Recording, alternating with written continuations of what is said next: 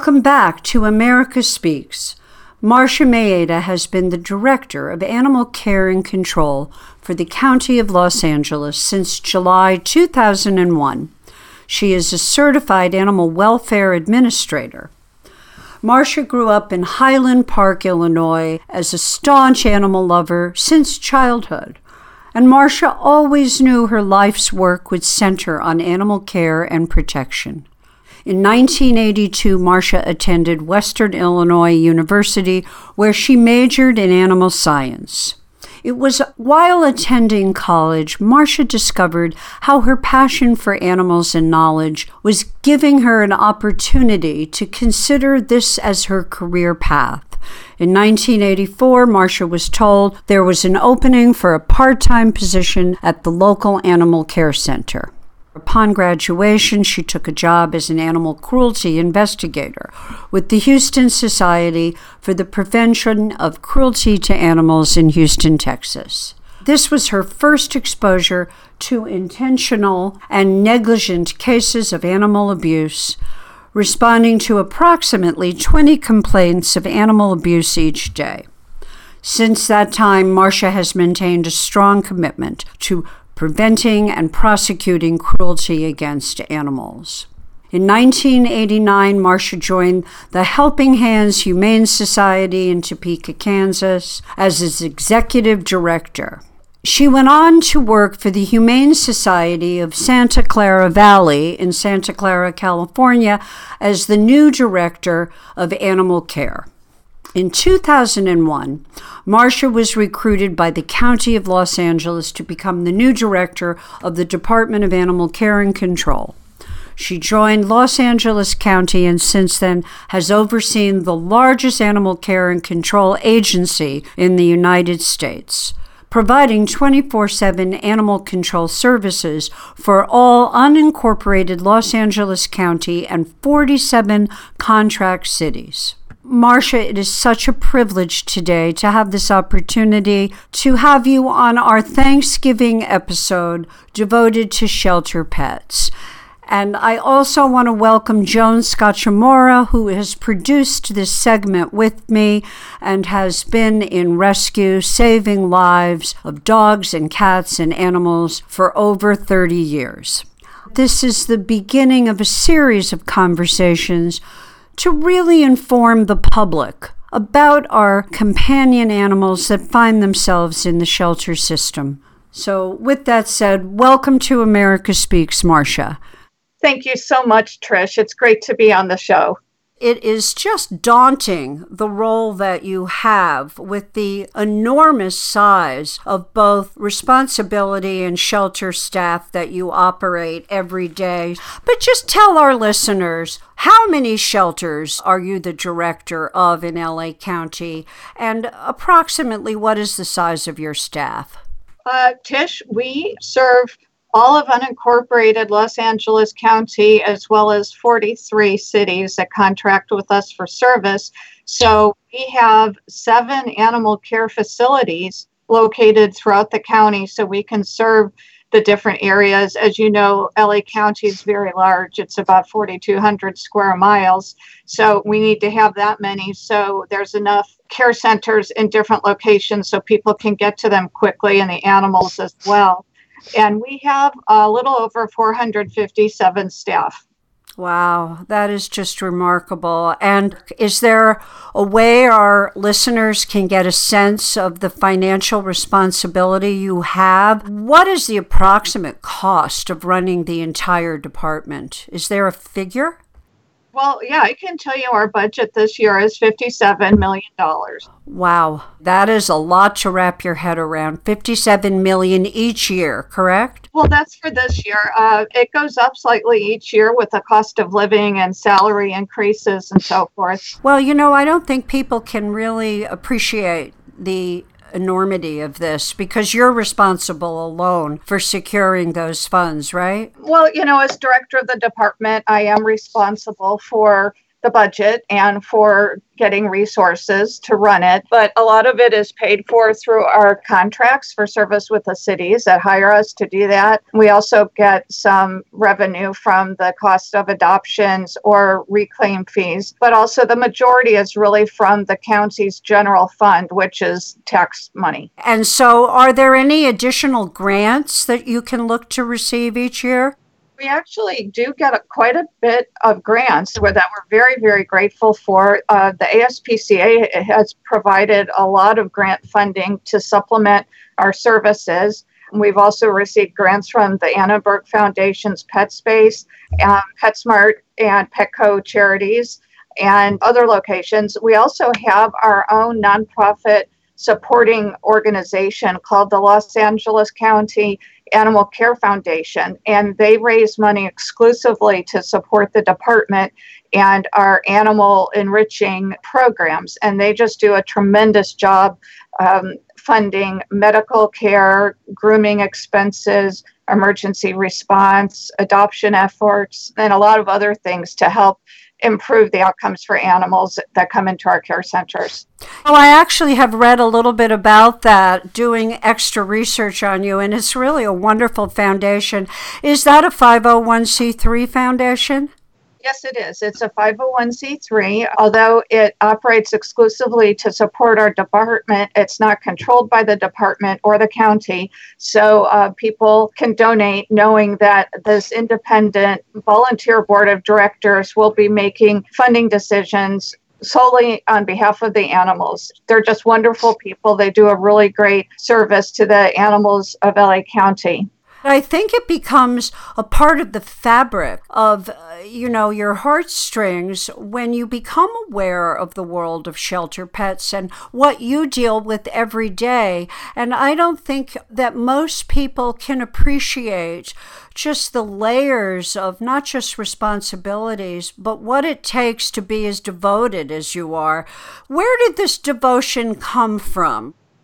Well, it's just been with me since birth, I think. There was never a moment where I said, you know what, I think I like animals. It was just always there. And I was looking back on some of my old childhood pictures and stories and stuff, that your parents saved. And every single one had to do with animals, all my drawings, all my stories.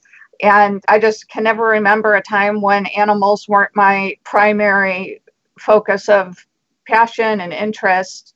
I think it becomes infectious once you open the door to those animals that find themselves without homes or are in difficulty or need our help. It's really hard to shut that door again, don't you think, ladies? Absolutely. When I got into this, I was pulled into it when I was at Fox, just helping somebody rehome a chow. And the next thing I knew, I was helping chows and I was helping network dogs. There's nothing better than feeling you've had a hand in saving a life. So that said, I want to just bring you back, Marcia, to a memory that I think you'll appreciate. I also photograph for the veterans, and I've spent quite a lot of time down at the Board of Supervisors, and they used to bring a dog into the meetings, a dog that needed adopting. Do you remember that, Marcia? Oh, yeah, they're still doing that, too. It's a fantastic program that Supervisor Antonovich started many years ago, and they just call it the Board Pet Adoption Program. And every week, our staff they're bringing both a dog and a cat each week. Now that Supervisor Antonovich is retired, the new supervisor for the 5th District, Catherine Barger, continued the tradition that Supervisor Antonovich had begun, and she features a dog and a cat each Board of Supervisors meeting. These are televised as well, so not just people in the audience or people that work at the Hall of Administration see the animals, but they're broadcast on TV. And I think that's a great way to show people what wonderful animals we have at the animal care centers in case they're looking for a pet or know somebody who's looking for a pet. Absolutely. So this is my first time I'll say this today, but be prepared. I'm going to say it throughout the interview. Do not go purchase a pet. Please, if you are looking for a family member with 4 legs that's furry, go to your local animal shelter, right? Absolutely. Yeah. So I want to get an idea of how LA County provides assessments and playgroup notes for each of the animals that you do take in. What I love about LA County is I think they get an opportunity to get out of the kennel occasionally, and that's because of your volunteers, right? Yeah, absolutely. We started our behavior and enrichment program about 2 years ago. We are finally at the place where we were able to expand to add this really critical program to our operations. And what this program does is improves the emotional and behavioral opportunities for the animals by reducing stress and applying the most modern, proven methods of evaluating animal temperaments. And this is to not only make sure the animal is being provided all the enrichment that it needs in the animal care center, but also allowing us to get to understand the animal's personality better so we can make the best placement for that animal into a new home where it's going to be a successful partnership. That's so important, though. I really want you to unpack this a bit because I feel that what happens is people don't take seriously enough when they bring a living thing into their home. Right. Sometimes people just fall in love with an animal because they see a picture of whatever breed or type it is and they want one, or they see somebody with one. And, sometimes people get animals that really aren't suited for their knowledge or level of experience or lifestyle. I know you're very familiar with Huskies. You do a lot to rescue and advocate for Huskies, Siberian Huskies. And as you know, dogs like that need a lot of exercise. They need somebody who knows how to handle a dog that's a little more independent and perhaps strong-willed. And Lassie, that's going to just do everything they want, are disappointed and frustrated, and they give up on them, or they escapes. As you know, Huskies are very good at jumping fences and getting out of yards. They were bred to pull sleds all day. They like to run and have exercise. It's just natural for them. And of course, then they wind up at the animal care centers. So that would be an example. Maybe a new dog owner who's never had one before. I don't know that a Husky is the best starter dog for them. No, and I want to reiterate something when you said, of course, they end up in animal control. And the problem with this particular breed, which I'm familiar with, I have a Malamute, they don't do well in confinement, which makes them kennel stressed and makes it harder on the shelter of itself to keep them. And so I want to get a sense of how you assess. I know LA County is unique in that you do have a temperament test that you give is it every dog and every cat that comes into your facility? No, we've modified it a little bit. Right now, what we're doing is with the dogs using the playgroup model to understand their behavior. We've learned that gives us a much better picture of the dog's behavior than doing a standard temperament assessment. We're getting false positives on the temperament assessment, the old tool, as far as dog-to-dog aggression, for example. And what we learned is really they were just barrier protective or leash reactive. But really, these dogs, once they're in a play group, get along fine with other dogs. So that was really wonderful for us to learn because now we have more options for these dogs as far as placement. We don't have to be that concerned about how they're going to react with other dogs because we then learned, okay, they're just not good on a leash when they see another dog. And that's not that uncommon. My golden retriever is like that, but off leash, she's fine, probably fear-based. But anyway, using our play groups, they get a much more robust picture of the dog and what their behavior is like. And of course, having that opportunity to get out of their kennel, like you mentioned earlier, and participate in this, it reduces their stress so much. So when they do go back to their kennel, they're more calm and relaxed. They can take a nap. They're not spinning and running and jumping. And their stress levels go down, which means their immune system isn't as compromised. They're not as likely to get sick. So it has health benefits as well as behavior benefits. This makes me so happy to hear this because one of the things, I'm not in dog rescue. I see things a little bit from the outside. There are a lot of other shelters in Southern California that don't provide this opportunity. Joan, you had a question about volunteer programs. Well, let me back up for a second about the play groups. I was curious, and I'm sure the audience would be curious. Are these play groups, which is a fantastic program, are they in all the 7 shelters, or are they only in a few of them? They're at all of our animal care centers. Oh, that's great. Yeah, that is great. The volunteer program, do you have it in all 7 shelters? And who actually is in charge of the volunteers that come into your shelter to work with the animals? We have volunteers at all 7 of our care centers. We also have a really great volunteer team for emergency rescues when we respond to wildfires and mudslides, and they go in and pull out the livestock and sometimes dogs and cats that are left at home when the owners are away. And of course, they have to be rescued during the emergency, and they bring them to an emergency sheltering site.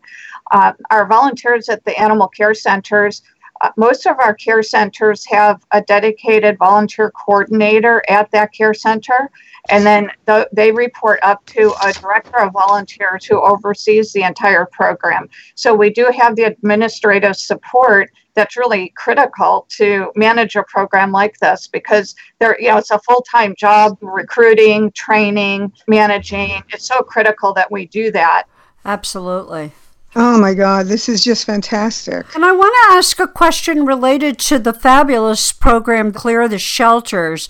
So do the volunteers work a lot on that effort? And how successful are Clear the Shelters? Clear the Shelters is an event sponsored by NBC and Telemundo to do a great deal of marketing and advertising and raising public awareness about this program. The purpose is to have a great adoption weekend, and they do this all over the country, and just to really raise awareness of the animals at the care centers and encourage adoptions. Our adoption charges are reduced to just $20 an animal for that purpose. And a few weekends ago, when we had Clear the Shelters, we adopted more than 700, actually it was 727 animals because of Clear the Shelters. So it's an absolutely marvelous event, and we look forward to participating every year. I know all of us in a more advocate area of the dog world, per se, are really disgusted with dog fighting. And we always worry when we see free on Craigslist, puppies free and all the rest of that. So how do we as a society protect our animals, and what it will take so that when the public does pick up an animal, they're going to be devoted to this animal as best they can and certainly keep it free from harm? Do we worry about some of them ending up in dog fighting rings, and how do we prevent that if that's possible? We begin by really encouraging people to be responsible pet owners, and by making sure when they get a dog or a cat or any animal and are committed to making a lifetime commitment to that animal, regardless of its medical conditions or temperament issues. There's trainers to work with, certainly veterinarians to go to for medical assistance.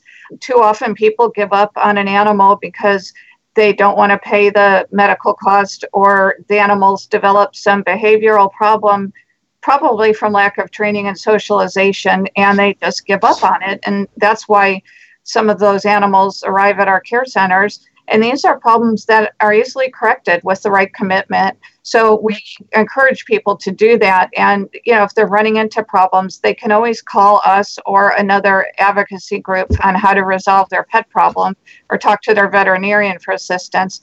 But, animals do cost money. They need to be prepared to pay for vaccinations and deworming and spay and neuter and the other things that come along with being a responsible pet owner.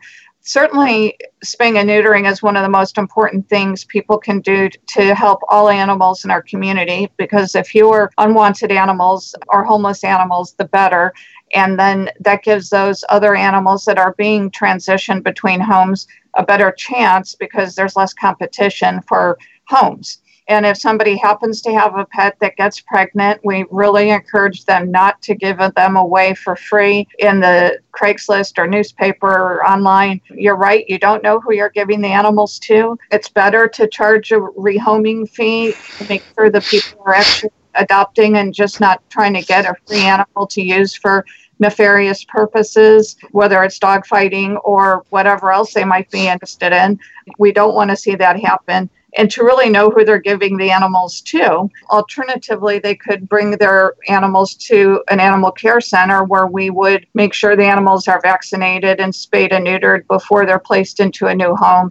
And we would screen the adopters, and they would have to pay the standard adoption fee of $50 for the animal. Well, I really think that's so important that our listeners understand. Joan, you had some thoughts on the outreach and public education. Yeah. Marcia, do you have an outreach program to the public with any educational programs for spay and neuter or anything else that really comes along with getting an animal and taking care of an animal and keeping it safe? We do. We attend a lot of community fairs and community events, and we'll have a table, a booth with a few animals to look at and a lot of educational material on all topics related to animals. And our staff and volunteers at these events will talk to people about responsible pet ownership and safety around animals and answer any questions they might have. Well, that's so important. And, along with that, I have two very close to my heart issues. One, see how best we can encourage all of our listeners today to really get excited about the idea of fostering a shelter pet. So with that said, tell us what programs you may have already in LA County to inspire signing up to be a foster, and where could they sign up in LA County? Well, yeah, that's one of my favorite programs here. The fostering program makes such a difference in the lives of animals. And we encourage people to volunteer with us to become foster parents. It's a great opportunity to help animals without making a lifetime commitment. But for a short period of time, you can make all the difference in the world to an animal. A lot of our fosters are unweaned or underage puppies and kittens. Sometimes, though, they're adults with perhaps recovering from an injury or an illness, and they just need some time in a foster home to fully recover before they can be offered for adoption. And our volunteers sign up for this. They're fully trained on what to do. For example, if they're raising bottle-fed kittens, we teach about bottle feeding and how to transition them to soft food and socialization and so forth. And we provide all the supplies. I think it's a great opportunity for families with children that might want to learn about some responsibility and caretaking and making a difference. It's a great opportunity, and the kids can write stories about the animals or draw pictures about the animals. Obviously, it's the parents that are the responsible adults for the animals. And people don't realize that it is the fosters that our rescues depend on to save the lives of the shelter pets they want to pull. They can be the difference between life and death, right? It really can. Some of these animals that need to be fostered, they cannot stay in an animal care center environment because, for health reasons usually, they may have a compromised immune system, or they're just going to be exposed to certain illnesses that they're not going to be able to fight off, especially the unweaned kittens. They really have underdeveloped immune systems, and to keep them in a care center, they're going to be exposed to viruses from adult cats, and their little bodies aren't able to fight them off. So that's why a foster program, we get these kittens into a foster home the same day. They don't actually even enter the animal care facility itself. We have separate trailers that are heated and air conditioned and staffed, where the kittens can go into a temporary holding cage with blankets and heat and everything.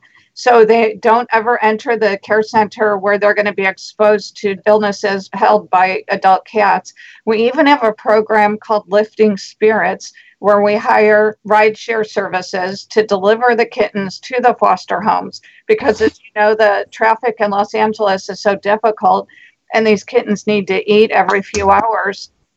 In the interest of time, we can get a Lyft ride or an Uber ride to drive the kittens to the foster home immediately, deliver all the supplies, and they can just begin to be getting cared for right away. That's so amazing. Do you do that for puppies too, or just kitties? Yeah, we would do it for any animal. I don't think the rideshare services would want to transport an adult animal, but the babies are in crates. Joan, you were telling me about a program you discovered that Baldwin Park has for homeless people, right?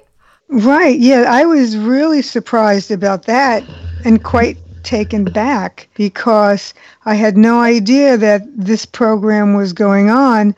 And there were a couple of chows that I was asking about, and I had people interested in, and found out that there's a program for homeless people. If they can't take care of their pets, they bring them to the shelter, and the shelter will keep them until they're able to get back to either relinquish the pet so they can get adopted, or they're in a situation where they can get their pet back and take care of it. Yeah, we actually offer that at all of our animal care centers, and we call it COLA High. And what that stands for is COLA stands for the County of Los Angeles, and then High means Homeless Initiative. We do this at all of our care centers because a lot of homeless people become homeless for whatever reason, and they can't find housing because they have pets. And there's fewer options for housing if you're a pet owner. So the pet is keeping them from becoming housed. But of course, they love their animals. They're not going to get rid of them, which I completely agree with. But they just need temporary assistance. So what we do is we provide temporary care for the animals while they're able to find housing that allows pets. And then we can reunite them and even spay or neuter the animals for them if they need, and even provide them with some supplies like collars and leashes and some pet food to carry them over. And I just have to take my hat off to you because this program actually brings tears to my eyes. I'm not being dramatic. So, Marcia, what does it entail to be a foster if you want to sign up? And our senior citizens, do they make good fosters? You know, I think seniors make wonderful fosters because they're mature and have good judgment. They have free time on their hands. It's a great way to connect with other people. So we've actually done special outreach to senior groups to encourage them to be caretakers for the foster animals. And again, it's not a long-term commitment to the animal. Some seniors don't want to adopt because they don't know if they'll be able to care for an animal in 10 or 15 years as they age. But taking care of some puppies or kittens, or just fostering an adult that might need a month's recovery while they get over a broken leg or whatever their issue might be, that's certainly something that they are happy to commit to. Yeah, and you know, I think the other thing about it is, and I think this also goes for veterans who perhaps have medical issues they're dealing with, but there's nothing more unique than the devotion and the bond that happens between someone perhaps who is living by themselves and an animal that they know they're caring for. Maybe the fact that you're not caring for this animal forever and it doesn't become a scary commitment, but you have to know that by fostering, you are going to be the key to saving this animal's life, right? Right, absolutely. And I think it gives us a sense that we're part of the conversation in a positive way. I've had a lot of people write to me in the past about the Rescue Partner program. And I know that in the beginning, a lot of people didn't understand it. I want you to explain to our listeners the purpose of a Rescue Partner. And really, for those of our listeners who know nothing about shelters or rescue pets, just explain why you need to have a clarity of where and who is pulling the dogs out of your shelters and trusting them. Yeah, absolutely. There are many wonderful, committed, and dedicated rescue groups that we work with. We actually work with more than 300 what we call adoption partners, other people call rescue groups. These are people and organizations that are really trying to make a difference for animals and providing that midway point for animals to leave an animal care center and have some in-between time while they're assessed and marketed, and then they're placed into a permanent home. But it's really important for us to carefully screen and manage the adoption partners, because we, along with probably most other animal care and control agencies out there, have been approached by or have had to intervene with questionable rescue groups that actually have done the animals disservices. And usually it's because they may have started with good intentions, but they got overwhelmed. They did not know how to manage their population and made their decisions more on emotion versus what they can reasonably do with the limited resources they have. And they turn into hoarding situations where the animals are really neglected or in quite a few cases die. So we manage our rescue relationships. They are required to be 501c3 organizations. They're required to be registered with the Secretary of State. They are required to give us monthly reports on the animals they adopt from us, so we know that the animals are being placed and not hoarded, and that they're being spayed and neutered if they weren't already. Sometimes they take animals that physically can't be spayed or neutered yet because they're ill or have other issues, so they're allowed to take them unsterilized, but then they have to demonstrate that they did do that before they place the animal to a new home. And let me ask you, are all of your rescue partners in the state of California, or are they out of the state? The majority are local because it's just probably more convenient for them, and those that are in another state are probably working with their local care center. But we do have agencies or organizations outside California, particularly specialized rescue breeds, breed-specific rescues. What it leads me to worry about is that are sometimes our shelter pets becoming part of a lottery? It is alarming the amount of donations that can come in. Right, Joan? Right. I mean, actually, most of the rescues need the donations. They need the donations to help them facilitate what is needed for the animal: transportation, vetting, boarding, paid fosters, and that's where fostering programs come in for the rescue partners. However, it's a big competition to find fosters for your dogs. It's alarming. It's really alarming. There are a lot of rescues that have to learn how to say no. You have to say no sometimes. I mean, you don't want to, but you have to know when you can or cannot intake another animal, because you need to have to be able to provide the health, the care, the training, whatever is needed to get it ready for adoption. You know, I think if people think of it like they're a lifeboat, and a lifeboat hold 8 people, you know, the 9th person is going to tip the lifeboat over and everybody will drown. So you have to say no. Hopefully another lifeboat will pick that person up, but you can't risk everybody's life by taking on one more, because then it's a problem for everybody. And, you know, I would also like to mention, I think it was a good point that you brought up about the potential for what you called the lottery system for some rescue groups. And we have seen that where some unscrupulous people raise money and pocket it off the backs of these animals. They may never even take possession of the animal. It's not difficult for a person to put together a plea on the internet, and a lot of really well-meaning and compassionate people send them money, and they can make thousands of dollars doing this without ever taking the animal. Or if they do, and the animal really only costs them $500 to repair, and they've taken in $3,000, they'll pocket the difference. And the LA County District Attorney's Office actually issued a fraud alert about this last year, because there were some very unscrupulous people taking advantage of the compassion of pet lovers out there. So whenever a person is asked to donate to a particular animal or particular cause, they really need to do their research on that person or organization and make sure they're bona fide and there aren't complaints about them. No, I think that's so important. What I look for is, where are the photos of these animals that have found homes? That is something to look for. And also consistency. I've seen one rescue in particular kept showing the same sick-looking cat over and over with different names. So each time they were raising funds over what they claimed was a new cat, it was really the same cat over and over. So this leads me to my pet topic, the seniors. And what the problem is that the family just could not afford to care for him or her anymore. So, Marcia, do we have any programs for the senior pets? What can you tell our listeners?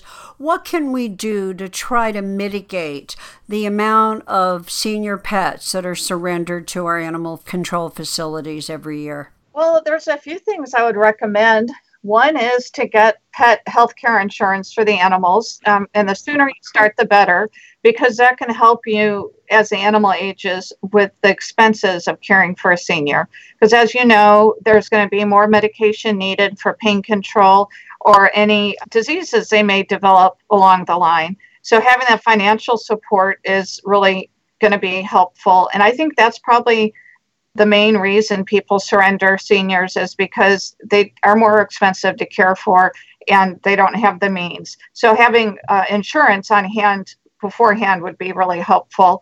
There's also something called Care Credit, which is a credit card you can use for veterinary services that does not charge any interest as long as you're making monthly payments. So that's a way to get through a particularly expensive situation that may arise for a senior animal. And then there's some care issues that come up with seniors.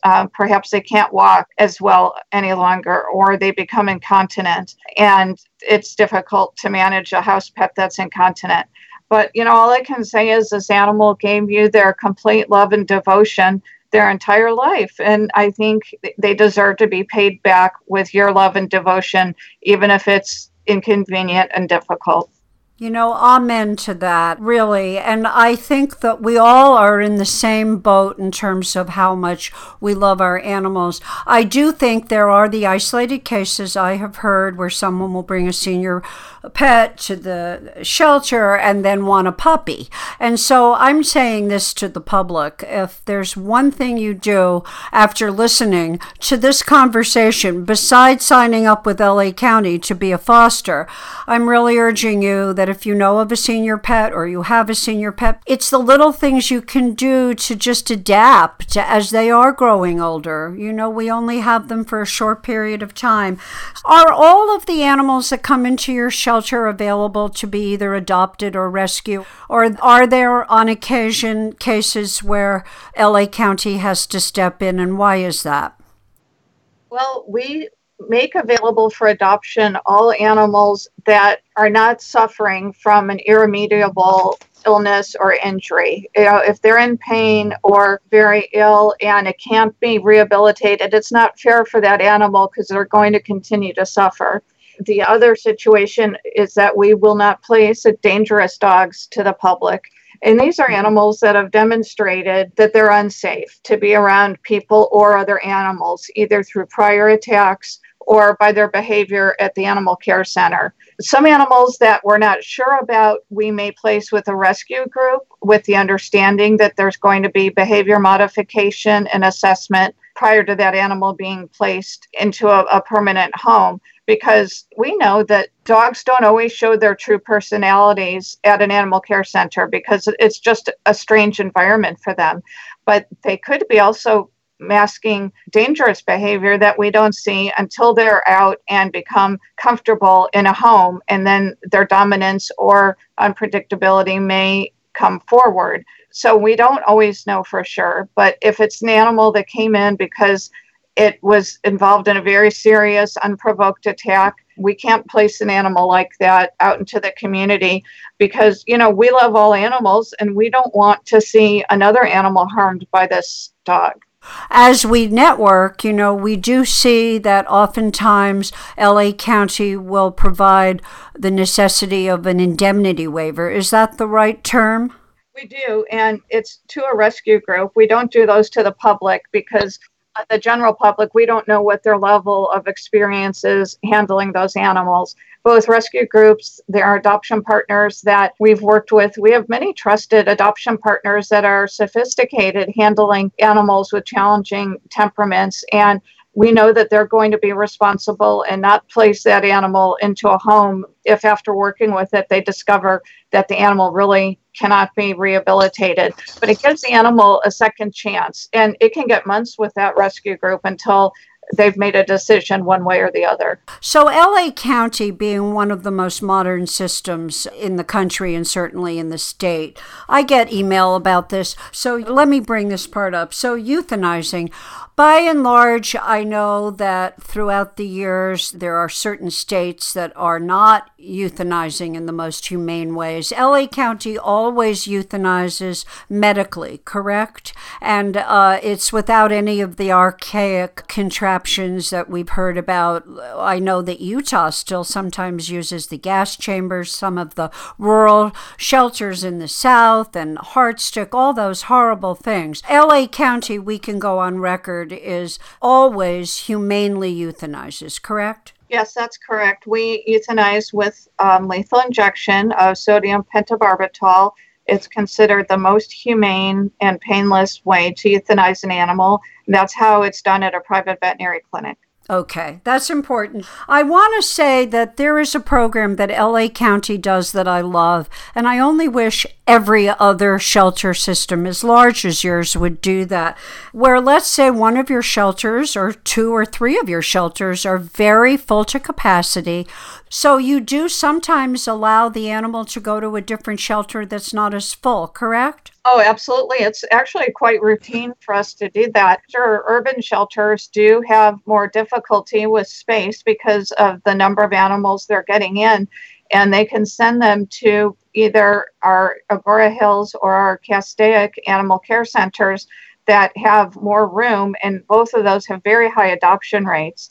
We also participate in transport programs where we send animals across the country to receiving shelters where the pet overpopulation problem in those communities has largely been solved, and they're able to take in animals from outside their jurisdiction. Just since 2014, we've sent almost 24,000 animals on our transports to agencies around the country and Canada. And they're transported largely through the ASPCA. They have a transport program that they use with modern vehicles, with heating and air conditioning and so forth. Sometimes animals are put on planes with private pilots that are happy to donate their time and services to fly the animals somewhere. And it's a real win-win. At the receiving shelters, they put out an advertisement, social media, letting people know they're going to be getting a transport in of 30 animals, and people come and line up and adopt them right off of the transport vehicle. You know, this is an America Speaks First because I want to broadcast this over and over again. I love that program. Bravo and hats off to you, Marcia. You know, I don't think we realize it unless you dive into the world of animal control and shelter pets, that this is an enormous issue in our society today. So I have one optimistic note to end on, and that is, I get a sense from you what your immediate goals and your hopes are, but how do you see yourself and your shelter system in 10 years? What would your greatest hope be that you may not have implemented yet that you would like to see? That's a great question, and I have two great hopes. The first is stabilizing our budget. Right now, $57 million sounds like a lot of money, but it's not nearly enough to do the programs that we want to be able to do. We're very understaffed, so that's one goal, is to get our budget right-sized. The second is the biggest program that's near and dear to my heart, and that will probably take 10 years to complete. This is either renovating or replacing our animal care centers. We have 7. One, our Palmdale Care Center is very nice and modern. It opened a couple of years ago.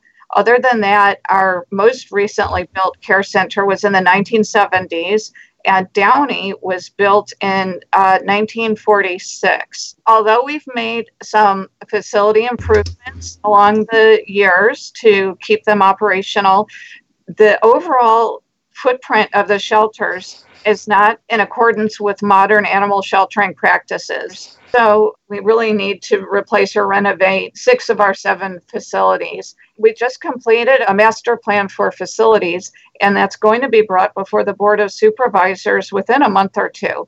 And hopefully the county can find a way to finance and undertake the work on these projects. I don't think the average public has an idea where their tax dollars, if you live in LA County, may go and how much more is needed. And lastly, you have a wonderful program when a shelter pet is at risk of being euthanized, and that is the 72-hour, 48-hour, 24-hour alerts. And this is a shout out to you, Marcia, for those alerts. They save so many lives. Your various shelters spend a lot of time doing this every day because I get the emails. Right. Yeah, our staff is very, very committed to getting animals out alive whenever they can through their partnerships, through the alerts and so forth. And our rescue partners, I believe, appreciate this service because then they know who's at the greatest risk because they have limited resources too. So they know who they can focus on right away. I'd like to say this is the first, and what we could perhaps hope for would be a repeated opportunity to have you on as a guest. This is me speaking to all of you out there. Please, if you are trying to fill your heart with devotion and you are looking for an animal to bring into your family, please go to your local shelter and visit the animals in the shelter and spend time with them. Volunteer for a shelter. Sign up to be a foster. You have no idea how it will change your life, really. And most important, don't go to a pet store to buy an animal. There are the most exquisite, wonderful, loving animals of every kind in your local shelter. Is that right, Marcia? Absolutely. Any day of the week when I walk through my care centers, I could easily take 20 or 30 of the animals home. They're all different. They're different sizes, different breeds, but they're just all wonderful and they have great personalities. And I think anybody who would visit a care center and see that would find the same thing. Marcia, this was such a great opportunity today for our listeners to get an important sense of the enormous responsibility you have to be in charge of one of the largest animal care facilities in the country. It literally takes a village to save every single dog or cat that finds themselves in one of your shelters. The reality of how many dogs and cats who are either strays or most regrettably surrendered to your facilities for a list of reasons is mind-boggling. I think we had a good chance in this interview for our listeners to learn of the many important programs LA County has in place with the goal of giving these dogs and cats a second chance. I can't imagine the job of budgeting every expense that is necessary in order to provide all that is needed for the care of all the hundreds of animals that come in on a weekly basis. To everyone who works in rescue and the shelters, each animal's life is important. And knowing what I know and how difficult it is to save these lives, I think it bears repeating that it truly does take this village to save just one life of a dog or a cat. And for those of you who have no experience in rescue, let me tell you, this is an exhausting task, physically as well as emotionally. To all of us who care about our shelter pets, this episode, our Thanksgiving episode, is dedicated to our shelter pets and to all of you who work tirelessly to save their lives. To all the shelter systems in California and across our nation, to the rescues, this is a heroic job every day. To me, the most important takeaway from today's episode is that bringing an animal into your home is to assume complete responsibility for this animal. Even if there is a move in your future, you should do whatever you can to not leave your pet behind. And sadly, let me just remark again about our seniors. As our pets become older, they deserve our care and our devotion. As we enter the holiday season, please visit your local shelter. Go volunteer, become a foster, adopt, help your local rescues, and most important, never buy a pet from a pet store or a breeder.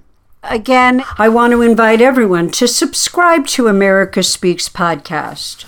Please rate and review on Apple Podcasts, SoundCloud, Anchor, and Libsyn. And please get in touch with us. This is your time to be loud, angry, active, and heard. Let us know if you have subjects that we have not covered that you would like to hear about. And a big announcement today. You can now find my forthcoming book, We Protest, Fighting for What We Believe in, on Amazon under Rizzoli Books in a pre-sale offer before it is released on March 10th. And stay tuned for all the exciting news on my book signings, speaking engagements, and exhibitions across the country. We are a powerful voice, each and every one of us. And if you protested for anything in the past 3 years, I bet you may find yourself in my book. And lastly, I want to thank James Koblenz and Kim Langbacker, without whom this episode would not be possible. And remember, America Speaks believes every one of us has a story. And a voice.